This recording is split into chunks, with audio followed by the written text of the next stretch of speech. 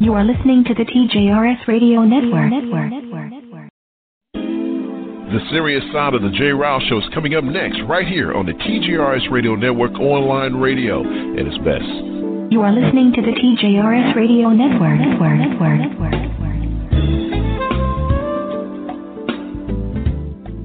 No more, it's none of my business. No more, I'm sure they'll work it out. No more, boys will be boys. No more, I'll say something next time. No more, why didn't she tell anyone? No more, she was flirting with him. No more, she's too smart to let that happen. No more, not my problem. No more, he didn't mean it. No more, why doesn't she just leave? No more, he said he was sorry. No more, she was drunk.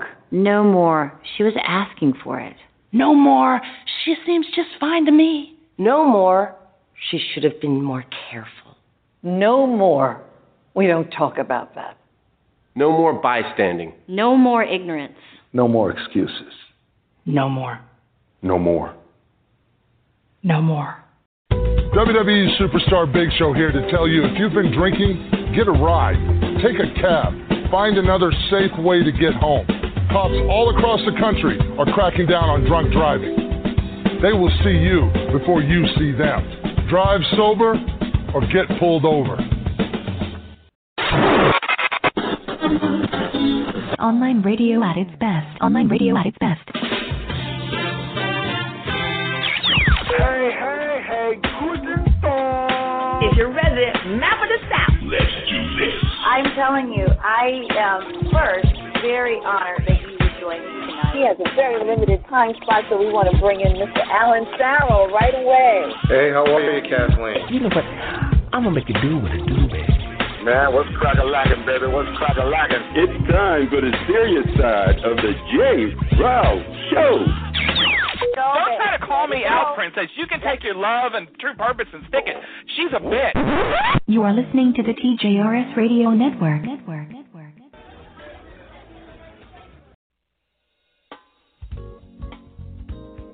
Live from NPR News in Washington, I'm Giles Snyder. Iranian President Hassan Rouhani is warning that his country is facing difficulties because of renewed U.S. sanctions, but must not surrender to American pressure. The BBC's Andy Beach reports that Rouhani warned that Iran's economic troubles could be even greater than when it was subject to international sanctions in the 1980s during the war with Iraq. Iran's president is feeling the heat. The pressures by our enemies, he said, is a war unprecedented in the history of our Islamic revolution. During the war, we didn't have a problem with our banks, oil sales, or imports and exports. But I don't despair. I have great hope for the future, provided we're united. His rallying cry comes amid growing anger at a slump in the economy caused by sanctions and sustained pressure from Washington over the country's nuclear program. The Trump administration renewed sanctions last year following the U.S. withdrawal from the Iran nuclear deal. The U.S. also beefing up its Navy and Air Force presence in the Gulf. The death toll from this weekend's attack on a five-star hotel in Pakistan is climbing. Authorities now say at least 8 people were killed, including 3 gunmen. NPR's Abdul Sattar reports on the attack in the port city of Gwadar. 4 people were also wounded in the attack that was carried out by the Majid group of the Baloch Liberation Army. Balochistan has been facing a separatist insurgency that is meant to seek independence from Pakistan. Baloch separatist groups accuse China of exploiting the natural resources of the province, an allegation rejected by Pakistan. Gwadar also has a strategically located deep sea port which is being operated by the Chinese. The insurgents have carried out many attacks in the last 15 years, some of which also targeted the Chinese projects. Abdul Sattar, NPR News, Islamabad. Today is the second to last day of voting in India's national elections. NPR's Lauren Freyer reports from Mumbai. More than 100 million people are eligible to vote on this day alone, including residents of the capital, New Delhi. This is the 6th of 7 stages of voting, which will determine whether Prime Minister Narendra Modi gets another 5 years in power. Casting his ballot, Modi's main opponent, Rahul Gandhi, told reporters that while Modi uses hatred, the opposition Congress Party uses love. He's referring to accusations that Modi's Hindu Nationalist Party has used hate speech against India's minorities and stirred fear of terrorism from arch-rival Pakistan. Voter turnout in the first 5 phases of voting has already exceeded 2/3. The last day of voting is May 19th, and ballots will be counted on May 23rd. Lauren Fryer, NPR News, Mumbai. And you're listening to NPR News.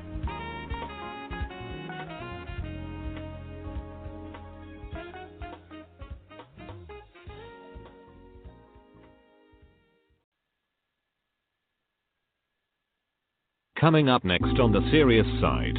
A new report claims President Trump's businesses were bleeding red ink while he bragged about the art of the deal. The New York Times looked at IRS tax transcripts and information from the president's tax forms and found more than $1 billion in losses from 1985 to 1994. Mr. Trump lost so much money, he did not pay income taxes in 8 of those 10 years. House Speaker Nancy Pelosi today saying that President Trump obstructs justice every day by stonewalling House Democrats, and in doing so is trying to push Democrats towards impeachment. Angela, do you agree? I agree that he is trying to get impeached. I believe that it absolutely would solidify his base. I still don't agree with Speaker Pelosi's just her approach to this.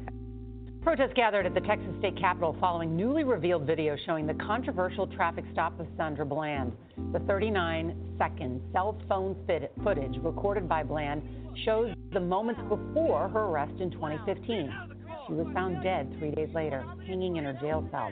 Her family is calling for a new investigation. Welcome to the Serious Side of the JRilshow Show with Mrs. Vanessa Maybell, Mr. Jerome Esprit, the official texter of the show, Mr. Johnny D, and Mr. Elias. Now here is your host, JRilshow.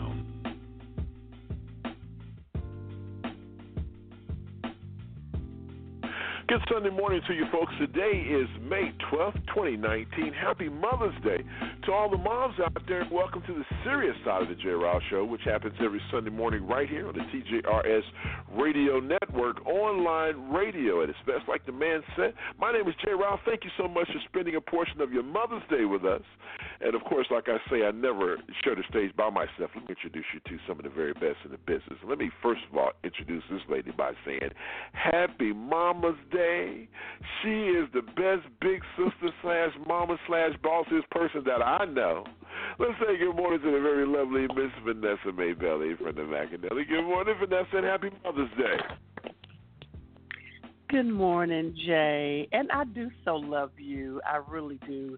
And good morning and happy Mother's Day to everybody out there, men and women that are having the role of a mother. Happy Mother's Day. See, I was going to ask you about that, about wishing men happy Mother's Day on Mother's Day. Ooh, okay, let me get the opinion of the man who gets the first and last. Because some men get, whatever. Well, some of them get insulted when you don't wish them happy Mother's Day. Well, let's ask the man who gets the first and last word here on the Serious Side. The man who's really the undercover boss of the operation, the one and only Mr. L to the E to S. Good morning, sir. How are you? Good morning. Good morning, sir. Good morning, Vanessa. Happy Mother's Day. And happy Mother's Day to all the lovely mothers out there. Thank you, all right, ladies. Mr. Elliott, here's the question, sir. How do you feel about people wishing fathers happy Mother's Day on Mother's Day? How do you feel about that?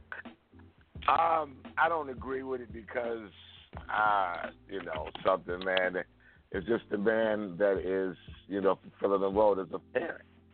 Just like a woman on Father's Day, when they say Happy Father's Day to all the women, was a woman just fulfilling a role as a parent. So that's just my opinion. Okay, well, we lost Vanessa. Maybe you made her mad. She hung up. Well, okay. All righty then. Well, look, I feel some type of way about that as well, so I'm not going to sit here and act like I don't. All right, 347-850-1272 is our call-in number. Johnny D. Johnny D's out again today, but I'm going to share with you what's going on with Johnny D. I think you guys would be very, very, very should I say, inspired about what's going on with him. We'll talk about that. Inspirized. That's a word that I made up. Inspirized. What's going on with him and what he's up to? I think it's going to be a good thing. Johnny D's out today. He'll be back not next week, but week after. Yes, Vanessa. I was trying to do my spiel, but yes, what you doing? Yes, I'm so. I apologize with my soul. Yes. My dog hit the car, knocked the phone out of my hand. Les, why did you say you didn't think that men should be said Happy Mother's Day? Because you know there are gay men that have the role of. I want to know, Jay. I'm sorry. What did you say, Les? Okay, Vanessa, can I finish introducing everybody? Then I'll let Mr. Elias answer. I promise you. Vanessa, okay, listen. Vanessa, all right, listen. Johnny D's not here this morning because he has something. He'll be back in a week and a half.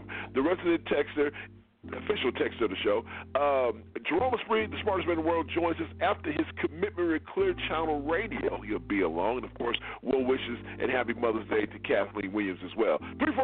347-850-1272. Let me break down what we're talking about this morning. I'm going to give Vanessa the mic because her mouth is hot. Here we go. So, broke bum. New reports are saying Donald Trump is broke and it is a fraud. Will his people finally wake up and smell the coffee? I think we can answer that question. Hell no. I dare you. Remember when you played the game of Dare when you were a kid? Well, guess what? Donald Trump is playing that same game right now with Congress. Who's going to flinch first? And third set, we're going to take a look at some new video that came out pertaining to the Sandra Blann arrest and, quote, murder. So we'll talk about that all coming up next. So now, Vanessa, let me get out of your way and let you have this dialogue, a very short dialogue, I must remind you, between you and Mr. Elias. Go. It's all yours, Vanessa. Okay. Elias, I apologize.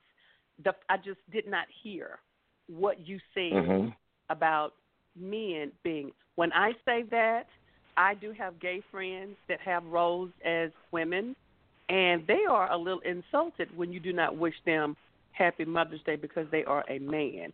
I also have men friends that raise their children, and though they are fathers and mothers, like my mom was a mother and a father to me because they were divorced.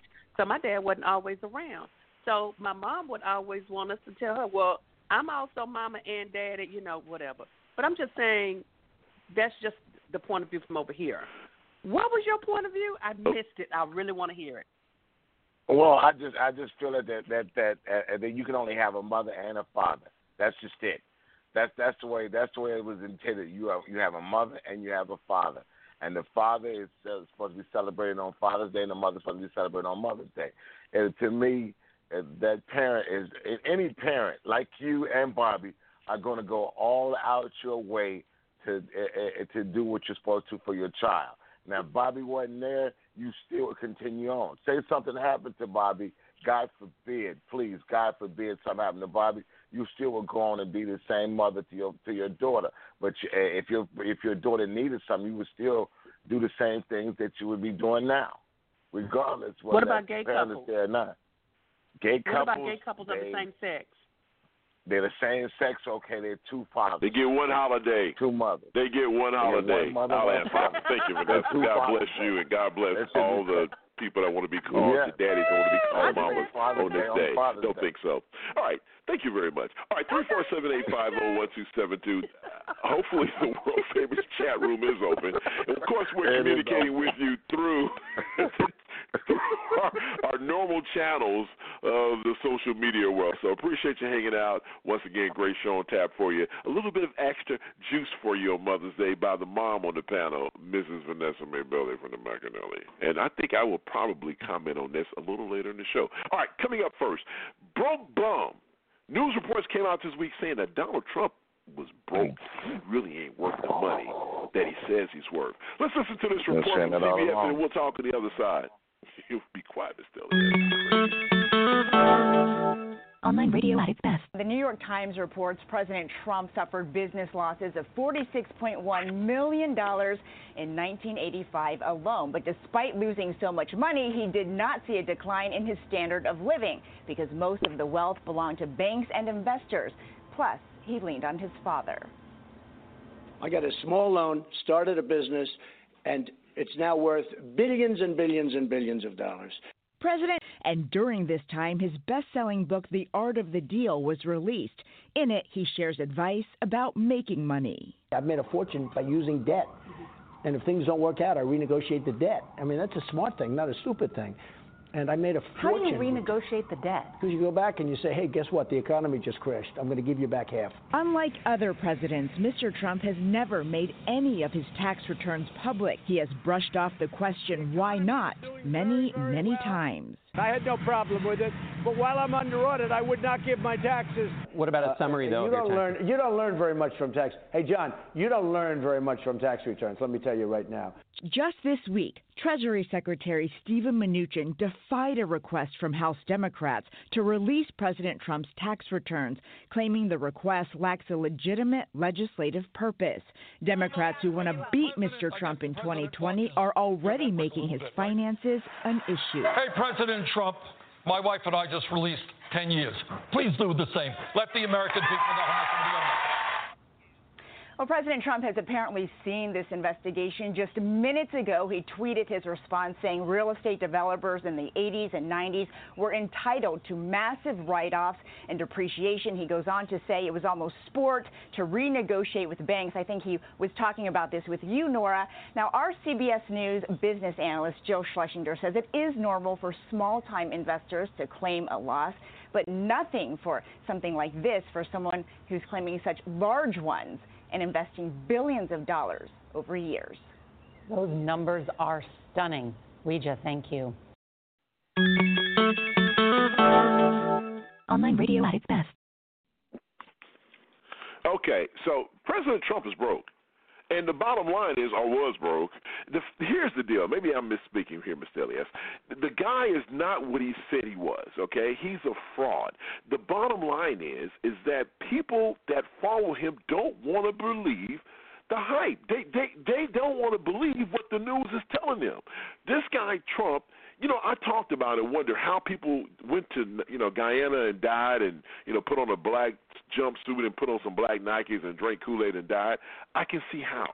There are people in this country who are so mesmerized by this guy and will jump off a building for this guy that they don't believe what they're seeing. So the bottom line is, Mr. Elias, why, with all this information out there, why do people continue to believe that this guy is some type of businessman when reports come out saying that he lived off his daddy's money, and if his daddy wasn't rich, he'd be a bum somewhere in upper New York? Well, actually, he wouldn't be in upper New York. He'd be somewhere else because he couldn't afford to be there. So why do people believe this, Mr. Elias? Because, man, he's created a facade. So that, I've been saying for the longest that he is not as rich as what people think he is. I've been saying that since day one, and I knew I wasn't wrong. You only release your tax returns for two reasons. Either you're doing something illegal or you're not as rich as what people think you are. This guy was not as rich as what people think he were. He's a horrible businessman. He was not paying. He was losing money. How do you lose money at a casino? Every casino, think about this, every casino that he has run has went under. He had a casino here in Gary, Indiana. Barton had to buy him out, and he bought him out for a significant loss, right? He had the Taj Mahal and Atlantic City. Lost that. Oh, he shut Atlantic City down. I mean that's the reason why it's under now. Yes, he shut it down because he was losing. It was bleeding money. That's the reason he shut it down. Look, man, this guy's a horrible businessman, and people are not gonna believe it because they don't want to believe that he's who he is. Like Maya Angelou said, if somebody tells you who they are, believe them. Well, at the end of the day, Vanessa, casinos lose money. I mean, that's not. I guess it's not out of the norm per se. But I guess the thing that's really crazy about this guy, you can go back and look at Vegas. Casinos are shut down in Vegas. Somebody else took ownership of them. I mean, business is business. But I guess the bigger point with this man, Vanessa, is the fact that how he gets people at high levels to believe in the Trump facade. Like Mr. Elias says, this guy is a phony. I mean, he is the greatest. The one thing I will give him, he is the greatest con man this country and this world, in my opinion, has ever seen. How do you con yourself to the highest office in the land? I mean, you got to give him credit. For this guy to be as dumb as he is, as simple as he doesn't read. You have people in the White House putting out, people in the White House are intentionally leaking stuff to the press because they want to put this man, they're trying to find some way to put barriers on him. Remember that letter that came out a long time ago? It was called, that article that was in one of the papers saying that we are the resistance within the Trump White House. We are the ones that's stopping him from doing some of the nonsense that he wants to do. We ignore his orders. I mean, people are not reading this stuff because you know why? The greatest con man in the world set this up a long time ago. In 2015, by 2 words, fake news. So now, no matter what the news say, Vanessa, nobody believes him because he has put this out there that they are against me, and you, my followers, you guys should believe what I say because my name is Pastor Jim Jones. So we're going to go to an hour, you're going to drink some Kool-Aid, and this is going to be the end. What say you, Vanessa?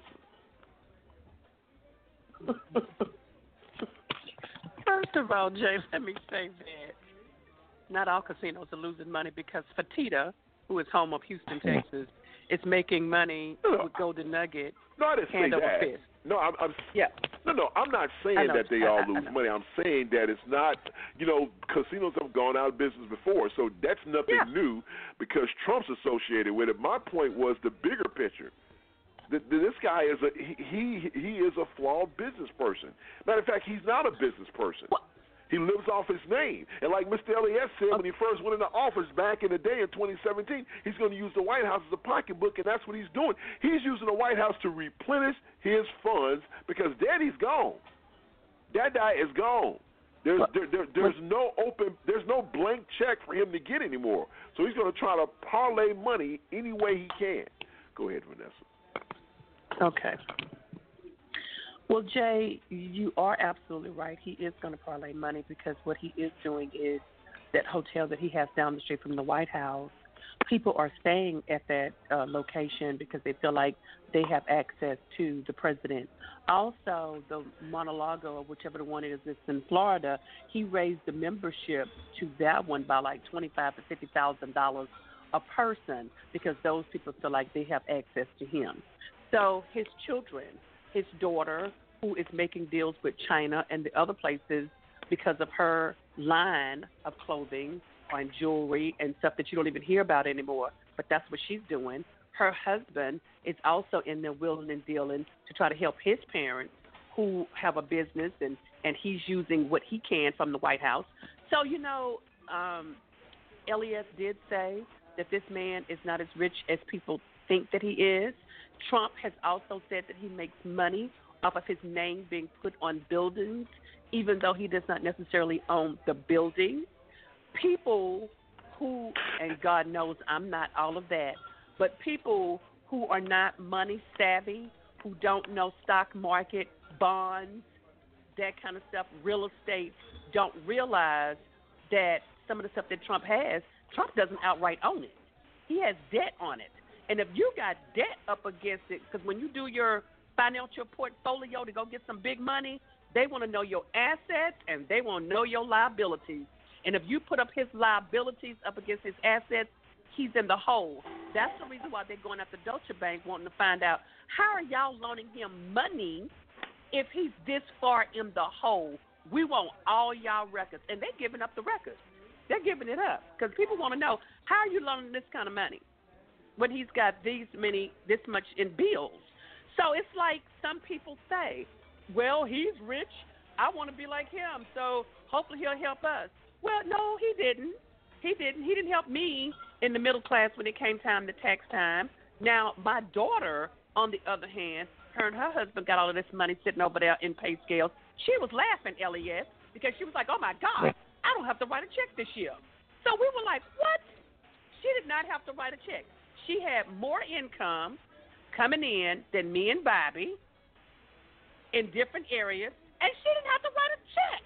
You think me and Bobby wasn't sitting up here pissed off because ours was through real estate and hers was through working income? So he has set stuff up, not for the poor, not for the middle class, but a certain six-figure income level where you can't write certain stuff off. if y'all did any kind of taxes. So these people, and I'm not saying they're trailer park, I'm not saying that they're poor, I'm just saying that they don't understand what he's doing financially. They don't get it. He ain't helping them. But Trump could care less about isn't them, that Jay. a part? But think about this, y'all. Isn't this the reason why? Let me tell you why I say this guy is the greatest. He is the greatest comment on the face of this planet. Because it's a fact that 90% of Americans don't follow the news like we do. They don't. And so what he does is he put out the big shining light that's going to attract people's attention. The local news don't cover the in-depth stuff that we cover on a weekly basis and that we watch. So what does he do? He does something major so it can be covered at the local level. And so when people are just watching the news, they'll see, oh, the president did this. Okay, that's it. They're not going to look and say, well, okay, is there something shady going on behind this? This guy, like you talked about Trump Tower. Once again, this guy is a guy that knows that people are not looking at this as, oh, he's just a guy that's leasing out his name. Oh, man, Trump owned all these buildings. No, he does not. But that's a part of the smoke and mirrors. Because you think he owns all this stuff. He doesn't own this stuff. He's just like these NFL stadiums that allow people, right, to put their names on the stadium for advertising. But he's turned it, look, like my man said in Boomerang, you got to reverse it. So what he did, Mr. Elias, he said, instead of me paying you to put my name on your building, I'm going to allow you're going to pay me for my name to be on your building. And so I'm going to get all the accolades. I'm going to get all the accolades because people think I own this stuff. Because I know most Americans are too stupid and simple to go do the research and realize that I don't really own a whole bunch of nothing. Or I got $1 million from my daddy. Well, the president said he got $1 million from his daddy. That's all Americans here. And look how much he's worth. America's not going to go take the next step, Vanessa. They're not going to take the next step to realize that he didn't get $1 million. He got $400 million from his pops. They're not going to take the next step. The Mueller situation, the reason why Barr came out, Mr. Elias, and said what he said, hey, there was no collusion. He got out in front of that report because they know that was going to be the major headline. People are like, oh, okay, well, there was no collusion. Hey, back to my regular life. People like us are saying, oh, hell no, there's got to be more to it. And guess what? There is more to it. But the local news is not going to cover that. This guy is a genius. He's putting out there that what he knows. Yes, he is, Mr. Elias. He is a genius. He's a genius. He is a genius. Guys, he is a genius when it comes to fraud and it comes to manipulation. He is a genius. He's a con man. And you guys who are listening to my voice have bought into the con. Oh, this is the worst. This was the worst situation. No president has ever walked into the Oval Office in this situation. That is just a bald-faced lie. Yes. Thank God he didn't have a surplus on the debt. Thank God that Barack Obama came when he did it. I know you folks that love Trump. I'm just making your blood cringe. But thank God Barack Obama came when he did, because if this fool would have came in during the Great Repression, boy, man, we all be singing, nobody knows the trouble I've been. Nobody knows my sorrow. I mean, this is nuts. But that's okay, because shows like ours need to point out that nonsense. And if you're listening to this show and if you're a Trump supporter, boo, boo, boo on you, because you're not paying attention to the facts. You have prominent Republicans, Mr. Elias, who are out there, who are against this man, saying this guy is destroying democracy. And what the Republicans are doing in Congress, oh, my Lord. Lindsey Graham, somebody needs to take him out back and beat his ass. And bitch McConnell. I wish that... and here's the thing, too, that's so crazy. Americans, listen to me, you folks that follow Trump. They think you're stupid because these same people who are saying these things, Mr. McConnell, the Mueller report said what they had to say, and this is over. But go back and rewind when President Clinton was being impeached. That fool was on the Senate floor saying what the Democrats are saying about Trump today. They're freaking two-faced. This stuff is out there for you to go find. You don't have to go that far. Go back to Benghazi. How many times did they investigate Benghazi? Come on, man. Stop the madness. How many times did they investigate Benghazi? How much money did they waste? And they still. Here's the biggest difference. With Benghazi, no convictions. 0 convictions. And the Mueller investigation, how many convictions? This is ridiculous. But they won't dig no further into it because they don't want to get rid of Trump because he's a puppet. You know what? Oh my God! How many times has he tweeted? How many times has he tweeted, Vanessa? No collusion, no collusion. People, you listen. Remove Trump. Take Trump's name off of it, and think of any common criminal who keeps saying the same thing over and over and over and over again. This guy is obstructing justice, which we'll talk about in the next set, in plain sight. But you people won't wake up and smell this nonsense. This is crazy. Go ahead, Vanessa. I'll give you the last word on this set. Jeez. You are really on it this morning, Jay. I have to tell you. This is nonsense. You know what? This is my thing. And everybody who is listening, I don't care if you support Trump. I don't care who you support. But if somebody won't show you something, they are defiant of not showing you something. They're hiding something. And if they're hiding it and it's that important to them, what is it that they're hiding? Trump people that are listening, I could care less if you love Trump. It doesn't matter to me. Won't change my life any. But I do want you guys to stop and think. What is it that he is hiding? Where is his money coming from if he's so broke and lost $1 billion? Doesn't Russia and Saudi pop into y'all head? Don't y'all realize that he is selling out the country for his own pocketbook of his children so that when he gets out of office, everybody with the last name Trump is going to be set? Stop and think, people. What are you getting out of him being in the president in the White House? What are you getting out of it other than right now the economy is pretty decent? I don't care if Obama did it, Trump did it, who did it. I don't care. What are you getting out of it? You're not getting any health care. You've been in office for 3 years. You ain't getting better health care. Your medicine bill ain't went down none. Your deductible going to the doctor's office ain't changed. Mine haven't. What are you getting out of it? What can you write on a piece of paper that you have benefited where Trump has been in office? I just want somebody to call in and tell me what they have gotten while Trump being in office. That's all I want to say. I want somebody to call in. Name Simple 2 words. things. I like Name it. 2. Simple. Simple things. Name 2 things that this guy has said. All right, in this week's edition of In 4 Minutes or Less, something that you need to know. You know, it was reported before Joe Biden announced that he was running for president that he reached out to Anita Hill, and Anita Hill said she wasn't impressed with the phone call. Now she's taken it a step further, and she's actually wrote an op-ed in one of the major newspapers. Dr. Jill Biden, the former second lady, hopefully to be the new first lady, spoke out against this in an interview with NPR.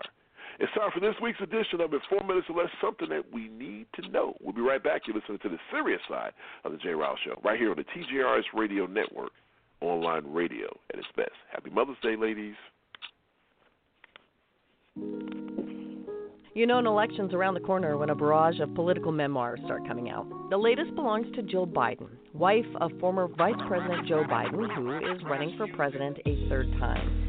Jill Biden recounts some better-known stories of her life, like juggling what happens in the White House while teaching at a community college, or initially rejecting Biden's many marriage proposals years ago. But she also shares some intimate anxieties, including becoming a permanent presence for Biden's 2 young boys after they lost their mother and baby sister in a car accident. I had to be 100% sure that this marriage was going to work because they had already lost one mother, and I wanted to make sure that they didn't lose a second mother, through divorce. So that was really important to me. Joe Biden's book is called Where the Light Enters, and a big part of her own story is navigating the role of political spouse. You make clear in your book that this is a family that makes decisions together. Mm-hmm. And when it comes to your husband's presidential ambitions, you haven't always thought it was the right time for him to run. No. You have nixed that idea before. Why do you and your family expect things to be different this go-round? Well, I know things will be different this time around, and we talked to our older children, and then just a couple months ago, we called our grandchildren together, all 5 of them, into the library, and we said, Pop's thinking about running, and we said to them, this is going to be hard. You've been through races before, but if you don't want this to happen, we will not do this.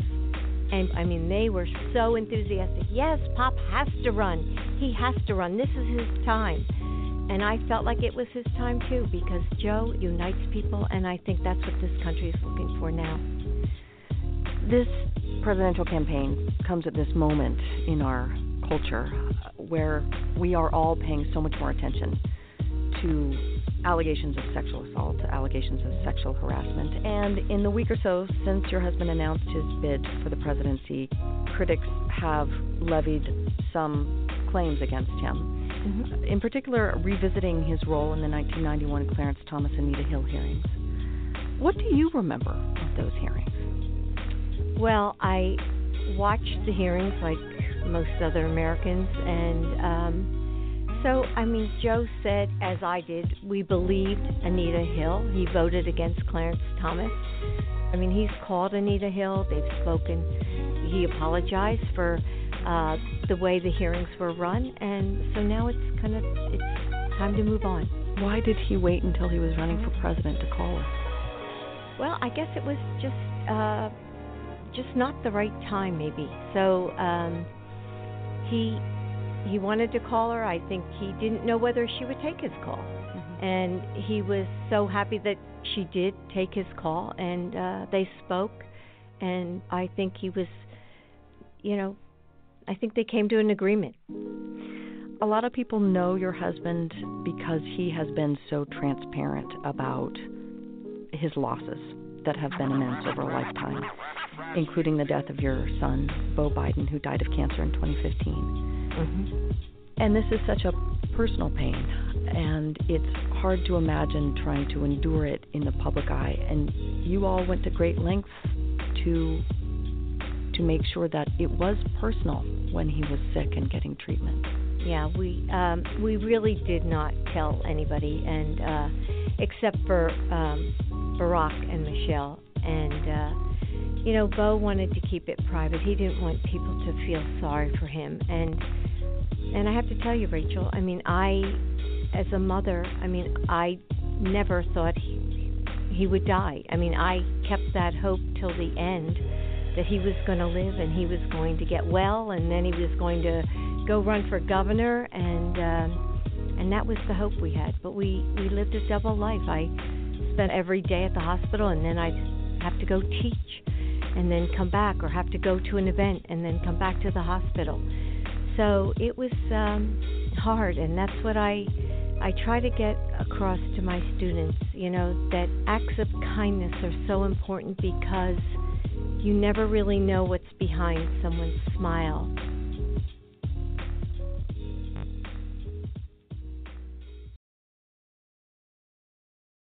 You are listening to the TJRS Radio Network.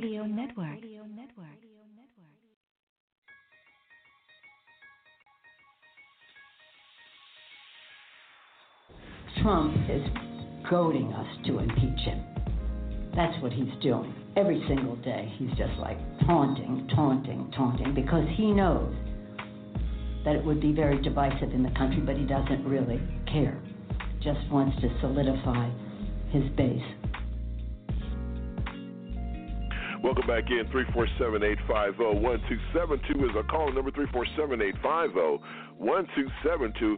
It's the Serious Side on a beautiful Mother's Day. Glad you ladies are in the house. Happy Mother's Day to all the moms as we continue here on a beautiful Sunday morning. Church services all over the country. Mother's Day, ladies are being honored, and you should be honored for the work that you've done. But I'm going to say something here at the end of the show that I don't know. Maybe it may not be appropriate for Mother's Day, but I'm going to say it anyway because it's on my mind. All right. Bro Bum. We talked about that first set. Now, remember when you were a little kid, Vanessa, and you played that game, you know, I dare you? Somebody say, I dare you. I dare you to do it. Truth or dare, I dare you. Well, that's what Donald Trump's playing with Congress right now. He is saying, look, I dare you to impeach me. I dare you to impeach me. And the bottom line is that now Democrats are sitting back saying, should we impeach?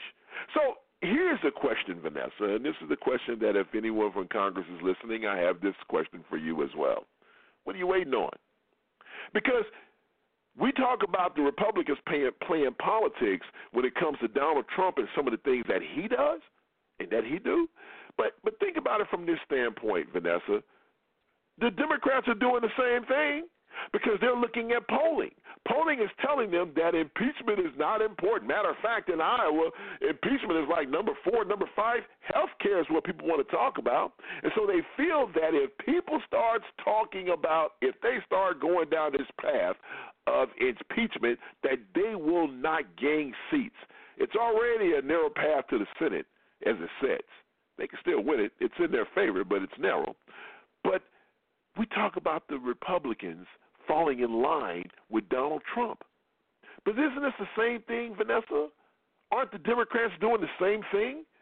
Because the right thing to do is what Elizabeth Warren stood up and said in Congress. We need to impeach this man. He is breaking the law. And as long as we sit idle and allow him to do this, guess what? They are facilitators, and in my opinion, you know, folks that were a part of the crime, accessories to the crime. What say you, Vanessa?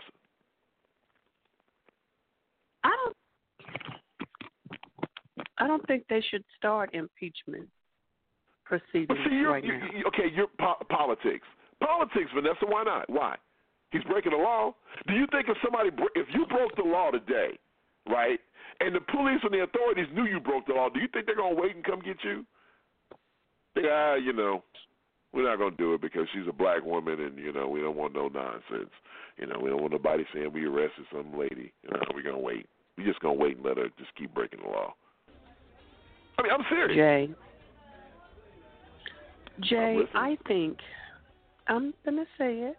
Jay, I think, that they should have more proof positive, black and white evidence to go after him with. We know he's guilty of it, Jay, but he wants people to, he's doing just what Nancy Pelosi said. He's goading the Democrats. The younger Democrats who just got in office is like, get rid of him. Let's impeach him. The older ones are like, except for Al Green here in Houston, now he's ready to get him out. But I'm just saying. And so is Waters. Sheila Jackson. Waters and Sheila Jackson Lee. They all want him gone. Guys, listen. Impeach him.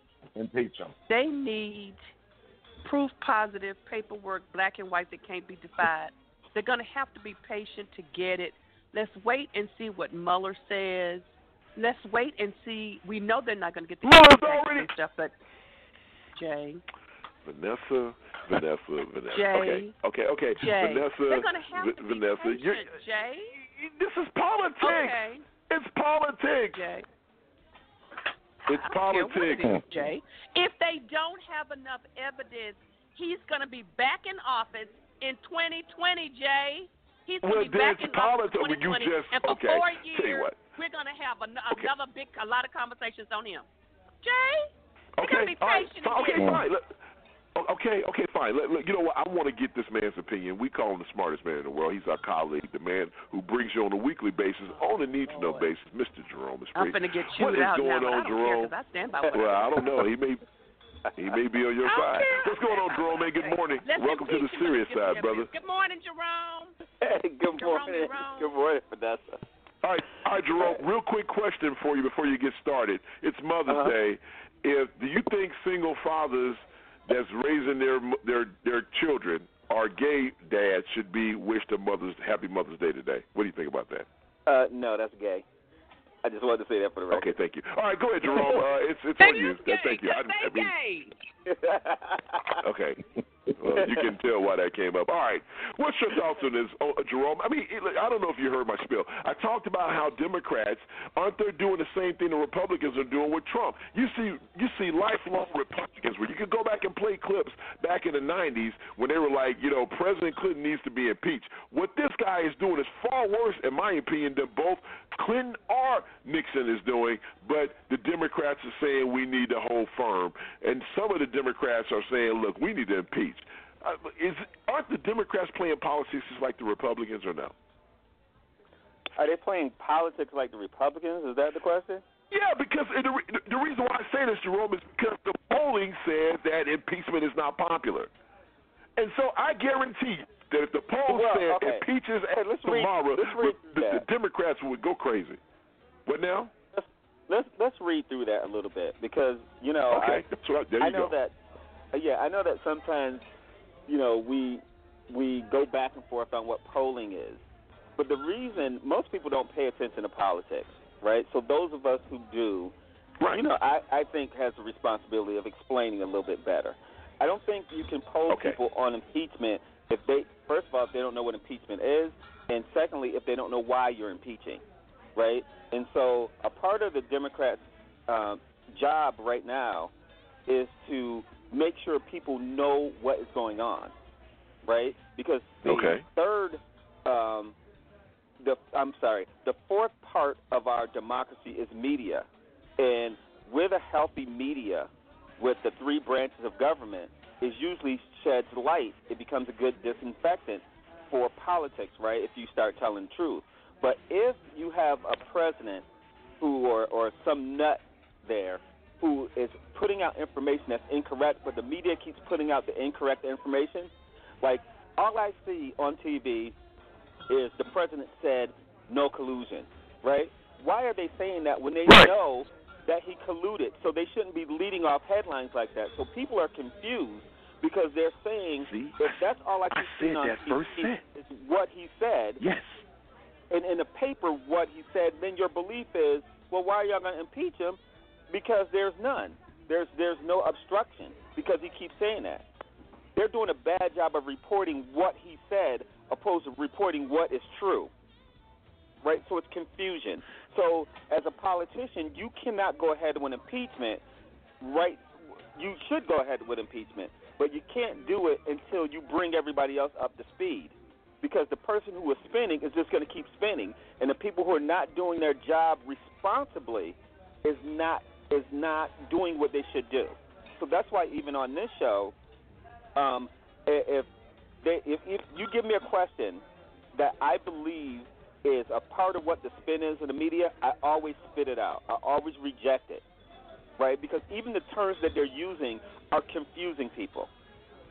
So when somebody says, well, they said there's no collusion, I'll be like, well, turn to page whatever in that Mueller report, and you'll see why he did not. First of all, he said he didn't look for collusion. He looked for criminal conspiracy. And the reason he didn't have enough evidence for criminal conspiracy because the witnesses were overseas or out of the country, because they had encrypted information, because the witnesses lied, and because they knew that some of it was deleted on purpose. They obstructed the Mueller investigation. It says it right in the report. So for those of you who didn't read the report, I am saying I am going to translate that for you. So I'll start to reject some of those things because I think it's really unfair for us to talk on the surface to try to educate people why this man should be impeached. Besides the stuff that we know he did, he's an unindicted co-conspirator in another case, right? Which means Michael Cohen is going to jail for making an illegal payment that he directed. That's how mob people are thrown in jail, because they told somebody else to kill somebody and they killed them. So they send the mob guy to jail. I don't think they do a good enough job explaining why he should be impeached. And so they need to – the Republicans, on the other hand, are pros at this. If that was a Democratic president, he would have been impeached like last year. Yes. Thank you. They don't care. Democrats don't understand how to message. right? It is like dealing with black people generally when we start saying stuff like, well, just because they're not being fair don't mean that we should be unfair, right? We always have a way of neutralizing stuff. Democrats will neutralize something, and Republicans will find a crack, and they'll blow that thing up. Where we have a hole, and we're still trying to fill in, like, let's bring everybody else along. What they should have done a long time ago is pretty much sent subpoenas, because the Democrats can't trust the court. Trump has put more than 100 judges in place. And Don McGahn is no hero because he put all of those conservative judges in there. So he's betting that if it goes to court, those conservative judges are going to look out for him. That's what he's betting. Don't believe that Trump is daring them to impeach him. That is a spin. That is a Vulcan mind trick. It's saying, impeach me so you won't do it.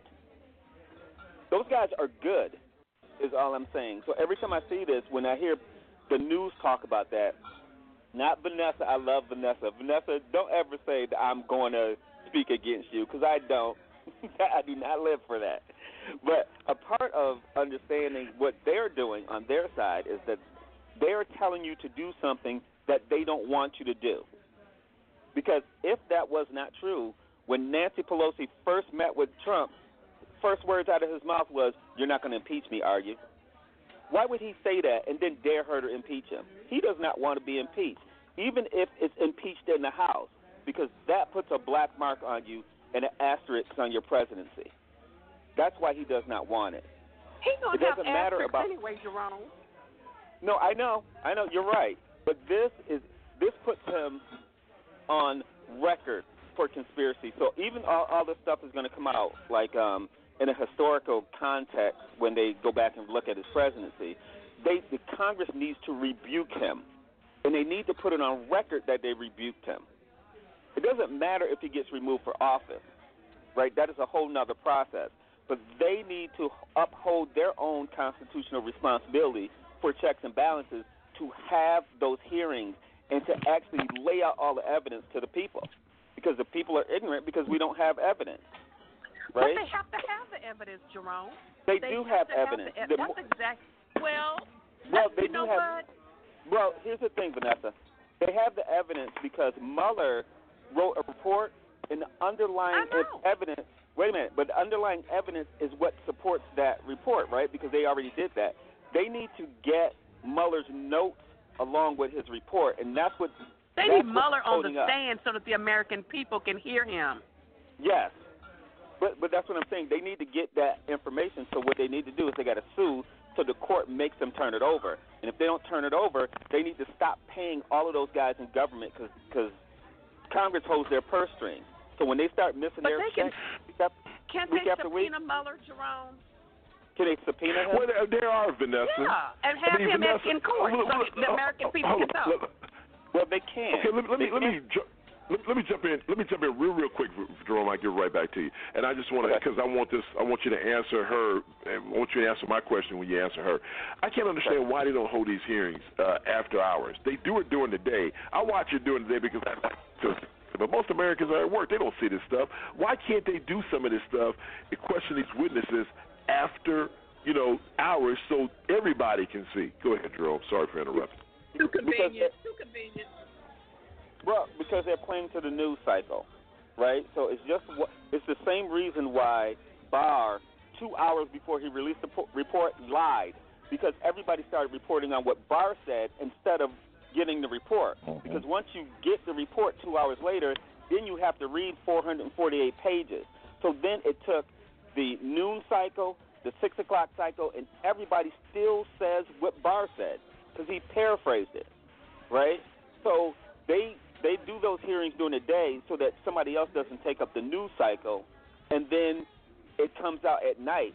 Like the best thing, Jay, to answer your question, is to do it prime time. I would do a hearing at about 9 o'clock. Right. That'll make everybody tune in. That's what I'm saying. Yeah. Yeah. I don't understand it. Yeah, and Jack, for Vanessa, they're going to get here because the news cycle is going to repeat it over and over. CNN is going to report it over and over, so is MSNBC. How many so people even if watch they see it, CNN? it's morning to 9 o'clock at night. Vanessa, But we Vanessa, talked no, about that before, Vanessa. What? Look, No, they don't. And the reason I say that, Trump Vanessa, was behind it, if Trump was behind it, he'd do it just like you said, Jerome. He'd have it on the prime time, just like when he did the federal judge, the first federal judge. He had it on prime time, and everybody tuned into it. Why don't they do that? Right. So they need to make a spectacle out of the Mueller hearing. They need to put it on a prime time, because that's where the evidence is going to come from. But Vanessa, the thing to understand about them running news cycles is that Trump and those guys are good at this. Republicans are generally good. And what's his name? Bannon just said that. When something breaks in the news against Trump, they always have something to throw out there at the same time. So there's a reason why we're moving warships off of Iran, right?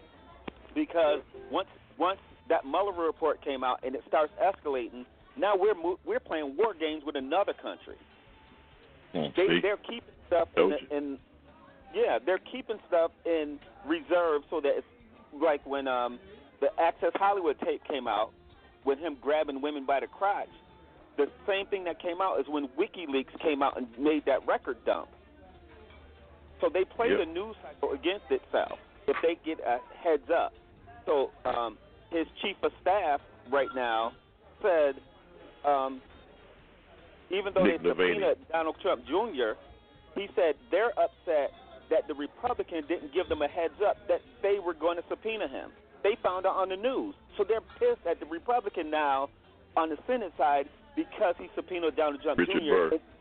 And did not tell the White House.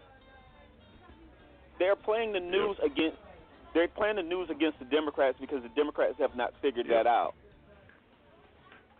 Yep, and Jerome what he just confirmed everything I said in that first segment, guys. He confirmed everything I said in that first segment.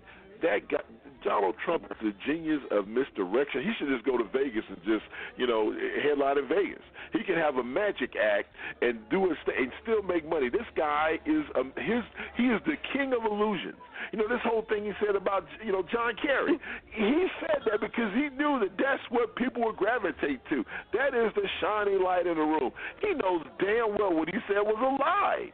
This guy is amazing. All right, listen, coming up next, folks, we're going to discuss some troubling video that was released this past week that was associated with the Sandra Blann case. It's just, once again, kind of shows you what America is all about, All right, coming up next, that's all that's coming up next and more. You listen to the Serious Side. We'll be right back. Happy Mother's Day to all the mommies out there.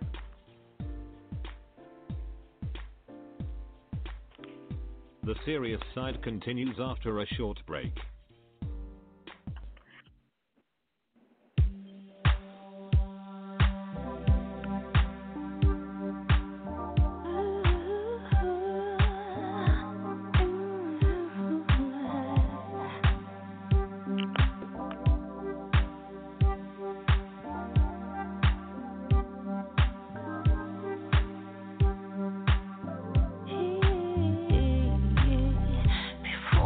Came in my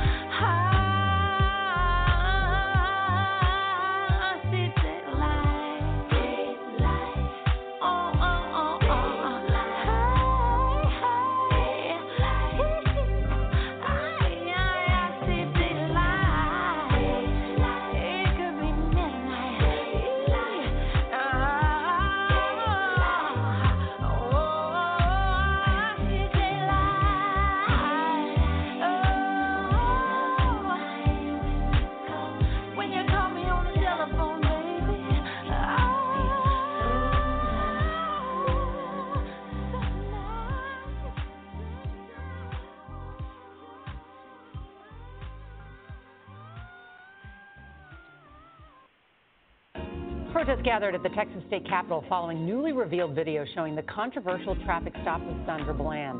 The 39-second cell phone footage recorded by Blann shows the moments before her arrest in 2015.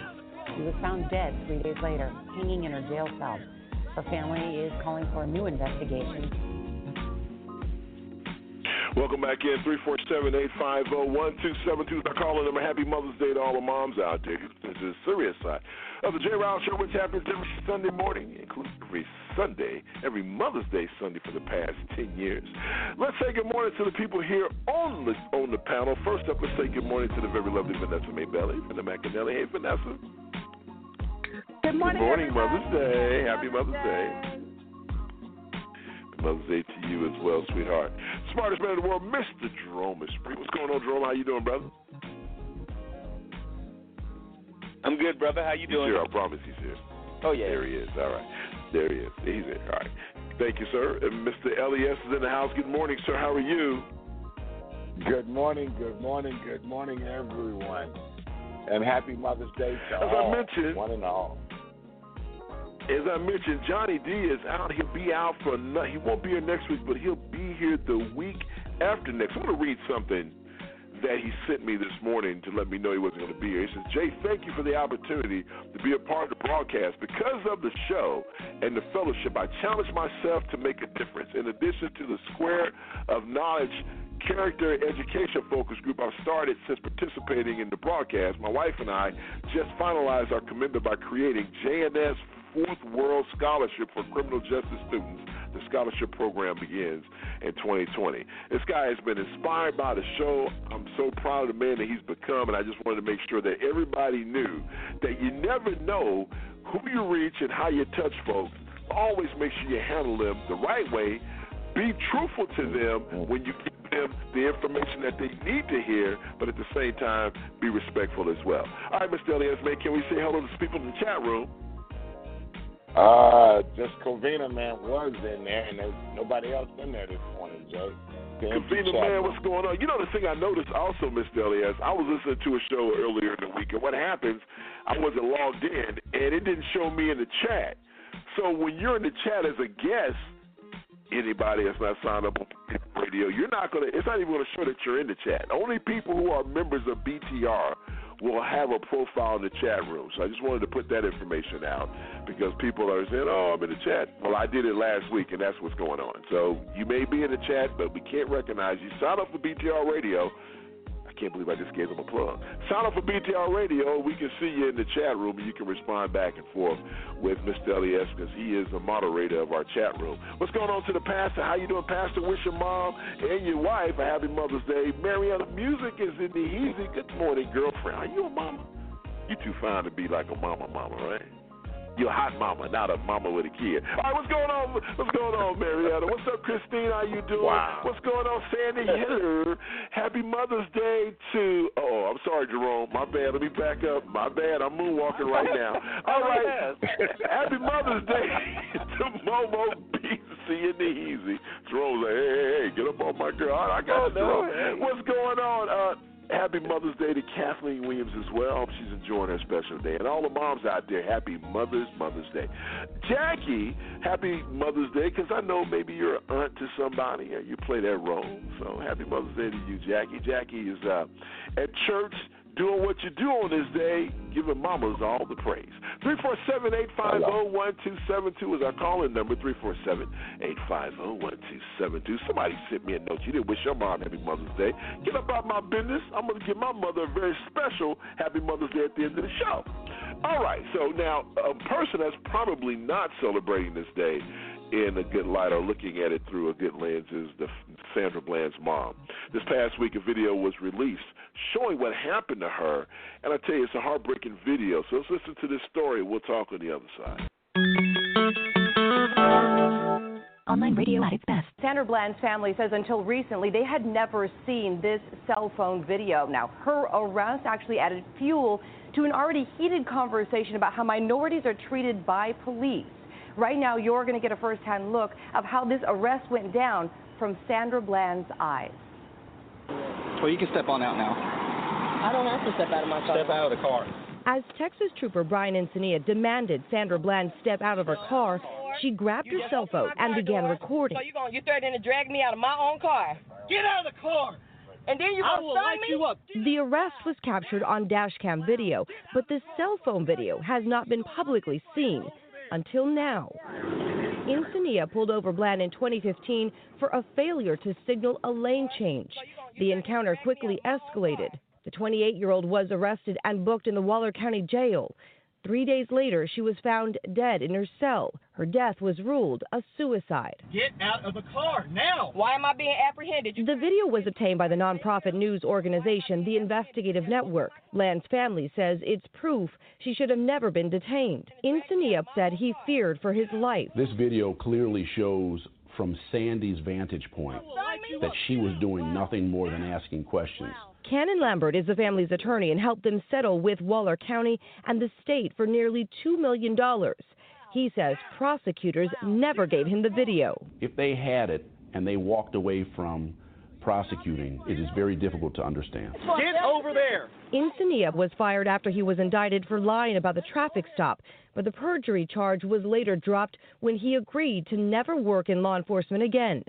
Chip Lewis represented him. The tragedy that was this young lady's death should have never happened. It was not Trooper Encinias' fault that it happened. The Texas Department of Public Safety says this video is not new and they did not conceal it. Also right now, Democratic presidential hopeful Beto O'Rourke, who is from Texas, as well as other state legislators are asking that Blann's arrest and the case be reopened right now. Nora? Online radio at its best. I encourage people to go out and watch that video. This opens up a something that happened back a few years ago, and law enforcement, the officer said that he was fearing for his life, but the video contradicts the officer's claim, and since, like the video said, or like the piece said, he was fired, and he agreed not to serve in law enforcement, but who cares about that mess? But still, that's what really irks me is when people say things like, oh, history is going to paint a bad picture on this guy. I mean, who cares? He don't care what history says. He's still living his life. He's still making money. In this case, with this officer that was involved with the Sandra Blann arrest, which eventually led to her death, I'm going to call it a murder, in police custody. It's the same thing. It's no different. The bottom line is, okay, so this guy agreed he'll never work in law enforcement again. Who gives a – I almost cursed. Who cares? Right? Because at the end of the day, he's still a free man. At the end of the day, he can go and get other employment. And you and I both know that he can go someplace, some crazy place in this country. They won't even know what's going on with him and won't even do the background. He's going to continue to live his life while this woman is rotten in some plot somewhere in America. I mean, this is ridiculous, Mr. Elias. What say you? Well, bottom line, Jay, I look at it, what the lawyer said when he said it's not his fault what happened to Sandra Blann. It's 100% his fault what happened to Sandra Blann. It is his fault. So, after watching, I employ everybody to go watch Strange Fruit. That's the story of what they did with Michael Brown, the kid from St. Louis. Look, man, they assassinate your character. They put out false news narratives, and then after that, they pull it all back. But all, like you said, like you and Jerome have been saying, like what the Attorney General did, he came out, so people already know that they got in their mind on. They don't dig deeper into what happened. They never will dig deeper into what happened. I think it's a damn shame that if you're black in America, you get pulled over, the first thing you do is like, oh, God, here we go. White people don't have that fear. They talk trash to the police and everything.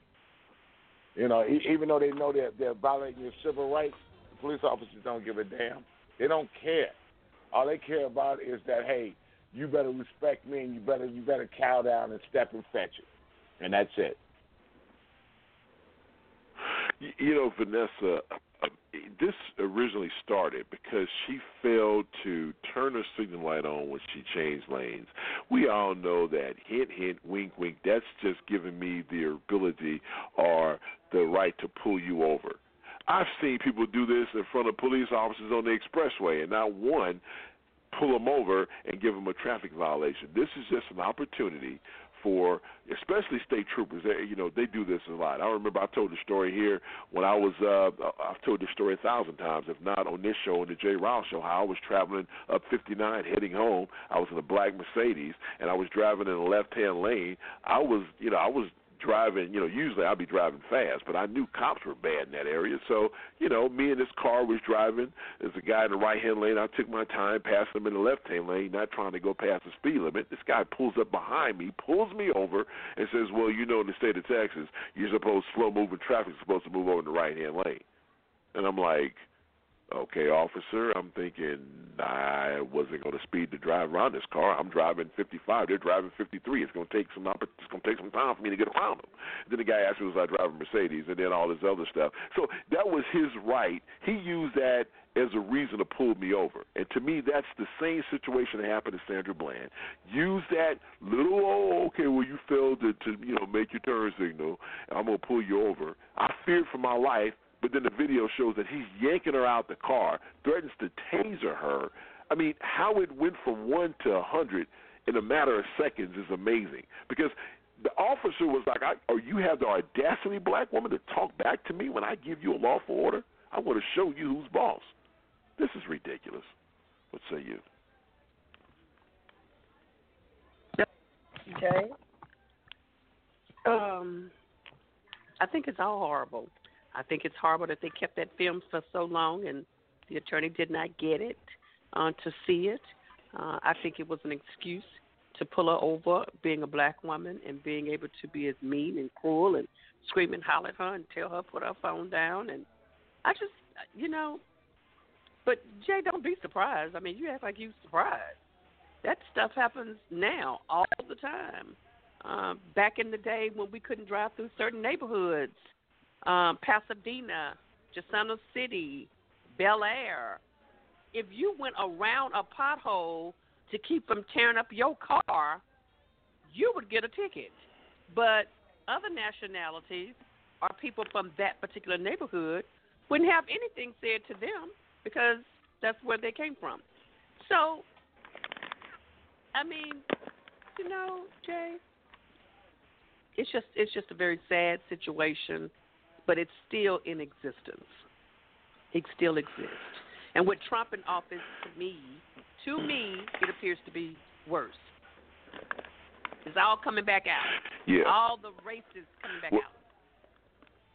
Well, you know what, Vanessa, it's interesting you say that because as soon as you said that, I'm looking at one of these feeds that I know where the Trump people hang out on that listens to this show, and here it came real quick. Once again, I knew you guys were going to blame Donald Trump. The bottom line is, Jerome, is that he's created the atmosphere for these people to feel that they can run around and do what they want to do, unhindered. The bottom line is that most of these officers know that folks have video cameras on their phones, and they still do what they do. I mean, think about it. The dash cam caught the encounter with the officer, and the officer still said that he feared for his life. Now, he was fired because of that lie that he told, but he was fired. And so the officer's attorney is saying, well, all he did was did his job and brought her in for resisting arrest, and what happened to her in the jail cell, that's not the officer's fault. How the hell can you say that? Because had he not overreacted at the scene, she would not have been in jail, and who knows what would have happened to her that day. I'm pretty sure that she wouldn't have been dead hanging from a jail cell because she wouldn't have been apprehended. So, for these people to say what they say, and for white people in general, we used to do on the show, LWB, Living While Black. I mean, these people feel that they are emboldened because they have a president that says you can do what the hell you want to. There are good people on both sides of the argument. What say you? Well, I don't think anybody blamed Trump for. Well, here's the thing. I think across the board, either you can take the easy way out and have us blame Trump, or we can talk about the pathology of white folks. Now, you can have it your way. But one way or another, there's a reason why people act as if they're scared of black people because we know they are, and at the same time use that as an excuse for acting like they're tough against black people who are by themselves or women, or when there's more than 5 white people and there's one black person. We can talk about your pathology if you really want to go into it. But there's an issue that we are not dealing with as a society, and that issue is built around how white folks generally see black folks, right? And I'm not talking about individuals. I am talking about white people culturally, because when you guys do like mob mentality stuff, the people, I think there's I can't remember the person who said this. 1/3 is horrible.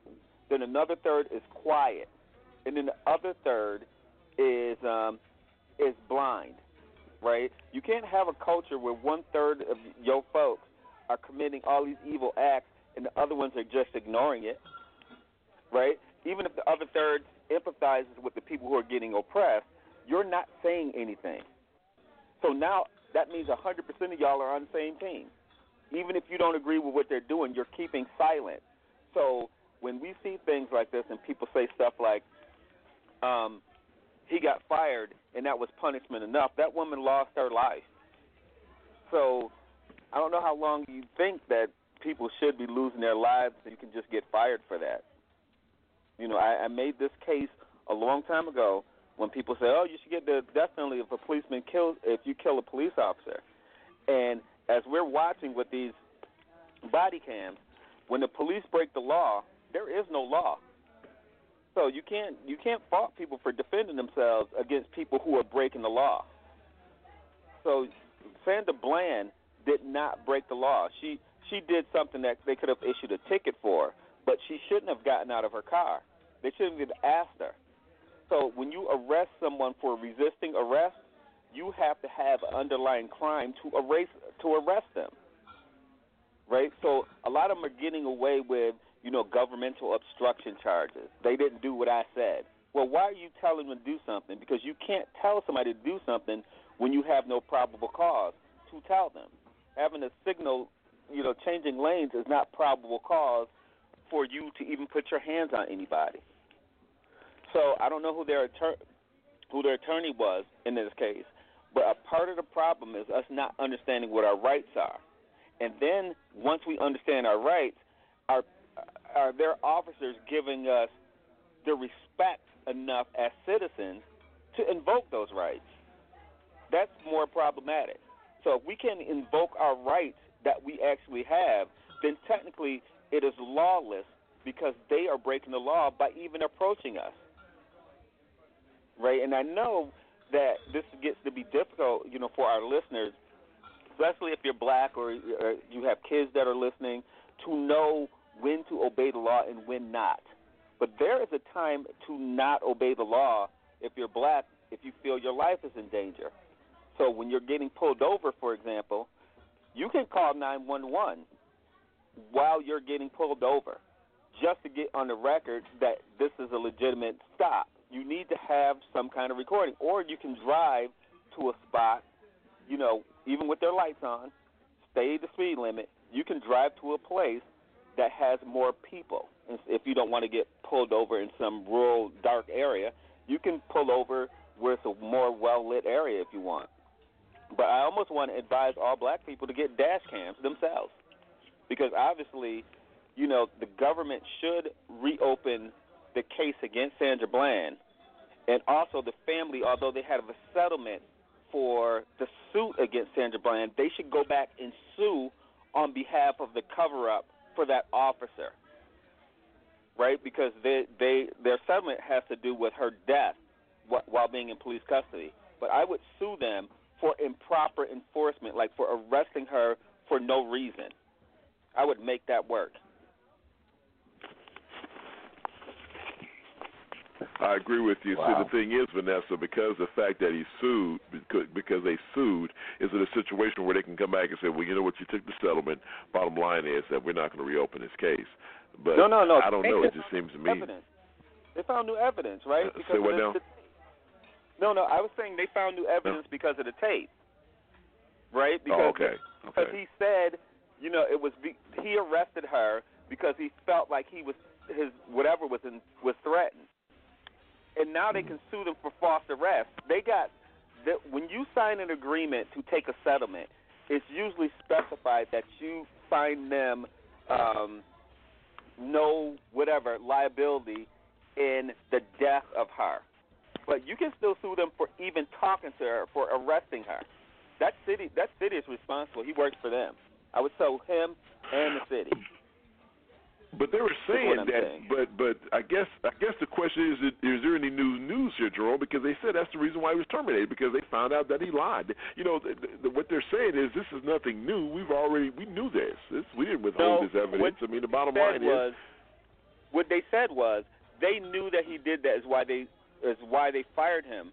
But they didn't bring this up during the trial, and they didn't bring this up for Sandra Blann, because if they would have knew that, they wouldn't have arrested her butt in the first place. So apparently they held that tape out until after everything was settled, and then they put the tape out. So from them saying, "Oh, y'all had," well, somebody sued to get that tape. What'd you say? A group sued to get that tape, to get it released. Exactly, which means they had it and they were concealing evidence. You can't do that under the justice system. That's not how this works. If anybody watched 10 Seconds of Law and Order, they would know that if the prosecution has information, they have to give it to the defendant. They have to do a full disclosure. Just like as a defense attorney, if I find out evidence that I'm suppressing from the prosecutor, I can be brought up on charges. That works both ways. So they didn't just find that tape. So when they went into negotiations for their settlement, did they have access to that tape? Because the prosecution had it, and the answer is going to be no. They held that evidence. We need to be more aggressive on corrective measures when it comes to justice for us. Because if we let stuff keep passing, they'll just keep ignoring it. Just like the woman who was killed by a police officer, since she was white, she gets $10 million, right? They're settling for egregious acts against black folks, and they're like, oh, you can sue for $2 million, but you're going to sue us for a couple of years, so with your attorney's fees, that's going to add up to about $90,000, right? They're treating us in a certain way because we are not aggressively going at them, and we really need to do that. We need to use that system on itself, use their laws against them. He's liable. Yeah. It's unbelievable that this goes on. No, it's unbelievable, Vanessa, that this goes on. But I'm going to go ahead and give you. Go ahead, Vanessa. What do you have to say about? We shouldn't be surprised, but you have to be surprised, right? You have to be a little surprised, right, Vanessa? I mean, you just can't. I mean, these people are operating in this country as if hey, we can do what the hell we want to do. We're white. We're right. And we have a president that supports what we do, and at the end of the day, that's what we're going to do. So we can stop you from going into a pool, stop you from going to a swimming pool that's in your apartment complex, even though we don't live there because we're white. We can stop you from going into a gated community, even though you live there and pay the rent. I don't live there, but I can stop you because I think that you look suspicious enough and because I'm white. Oh, I can walk into your apartment complex and blow you to hell to bits because, I thought I walked to the wrong apartment complex and I'm going to shoot you and kill you because I'm white. I mean, this is what's going on in this country. Oh, Lord. I mean, it's unbelievable what we're seeing here. I'll give you the final word on this set. You said it all right there. Oh, Because they're privileged chosen people. That's it. There you go. Well, simple. Sometimes simple is the best. All right, coming up next, we're going to take a break. NPR News updates coming at you next. Chatterbox, some interesting comments, and on the need-to-know basis with Mr. Jerome Esprit. It is Mother's Day. Happy Mother's Day to all the moms out there. You're listening to the Serious Side. We'll be right back after this. Don't go anywhere. Support for this podcast and the following message come from Rice University's Master of Computer Science program, available online for professionals to learn in-demand computer science skills. Classes start fall 2019 at rice.edu/NPR. More than a year after political turmoil began in the Central American country of Nicaragua, the government of Daniel Ortega and the principal opposition group are accusing each other of keeping peace talks from moving forward. As Maria Martin reports. The government of Daniel Ortega is blaming the umbrella coalition of business, student, and civil society groups known as the Civic Alliance for a, quote, lack of commitment and irresponsibility towards starting a so-called national dialogue in Nicaragua. More than a year of civic strife and government repression have left hundreds dead and imprisoned, thousands in exile, and the economy in shambles. The Civic Alliance, meanwhile, points to continuing government attacks on independent media and on the freedom of assembly, just as police gathered outside the Metropolitan Cathedral in Managua, where a protest was being held. So once again, the possibilities for a process to bring normalcy to Nicaragua appear dim. For NPR News, I'm Maria Martin. In Houston, emergency responders are working this weekend to contain a toxic spill after Friday's barge collision in the Houston Ship Channel. A tanker collided with a tugboat pushing two barges. A petrochemical used to make gasoline spilled into the water. Teams monitoring air quality as well. Also in Houston, the man who reported 4-year-old Malia Davis had been abducted last weekend has been arrested. Police say 26-year-old Darion Vince was arrested without incident and charged with evidence tampering. Authorities say they have linked blood found in his apartment to the girl. You're listening to NPR News. This message comes from NPR sponsor H-E-B. When life gets crazy, there's Meal Simple. Hundreds of chef-inspired meals like the chili lime shrimp protein bowl, ready in minutes. When life gets crazy, keep it simple. H-E-B Meal Simple.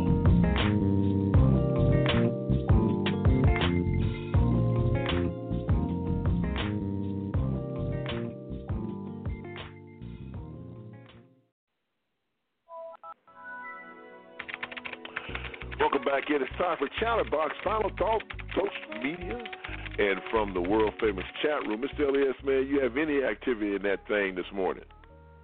None whatsoever, Jay. That's okay. I have plenty. All right, here's some. Well, I'll read a few, then we have to get to Jerome set. All right. Pastor Stephen F. Jones says, God bless family, and happy Mother's Day to all the beautiful mothers out there. This show, as far as I'm concerned, has been one of the most important shows I've listened to date. Jay, the way you broke down Trump in the first segment of the show was simply amazing. Well, thank you, Pastor. Happy Mother's Day to Miss Vanessa and to all of the women in your lives and family. And my wife, Nicole, says, thank you. Hey, that's my daughter's name. What's up, First Lady? Good morning and happy Mother's Day. Glad that you're listening. All right, we have one from Mariana Music, because I always read my favorites first. She says, thank you, Jay. I love you all the same. I have no favorites. Then she has a little freaking icon thingy there with the winky face. And then she puts J-E. Well, I'm not dumb. Unless the boy spells his name with a G instead of a J, we know what that means. All right, Caller J from Sacramento, California says, great show. I will be playing this podcast in my office on Monday for all my Trump co-workers. Hey, all right, caller, don't get fired because we can't hire you over here. You know, be careful, girl. Be careful what you ask for. All right, folks. You know what time it is. 5, 4, 3, 2, 1. The First Lady dazzles on election night in a... Tell me, what do you want me to do? Pledge allegiance You want me to take you to out? the flag of the United States of America. All right, folks, it is time for your Mother's Day edition of On the Need to Know Basis with my main man, Mr. Jerome Esprit. Jerome, man, what do you have going on this morning, sir? Man, I'm so sorry that you said that because I have no mother stories today. But anyway, there you go. It's on you, brother. Hey, whatever. Get him, guys. Get him. All right, fine.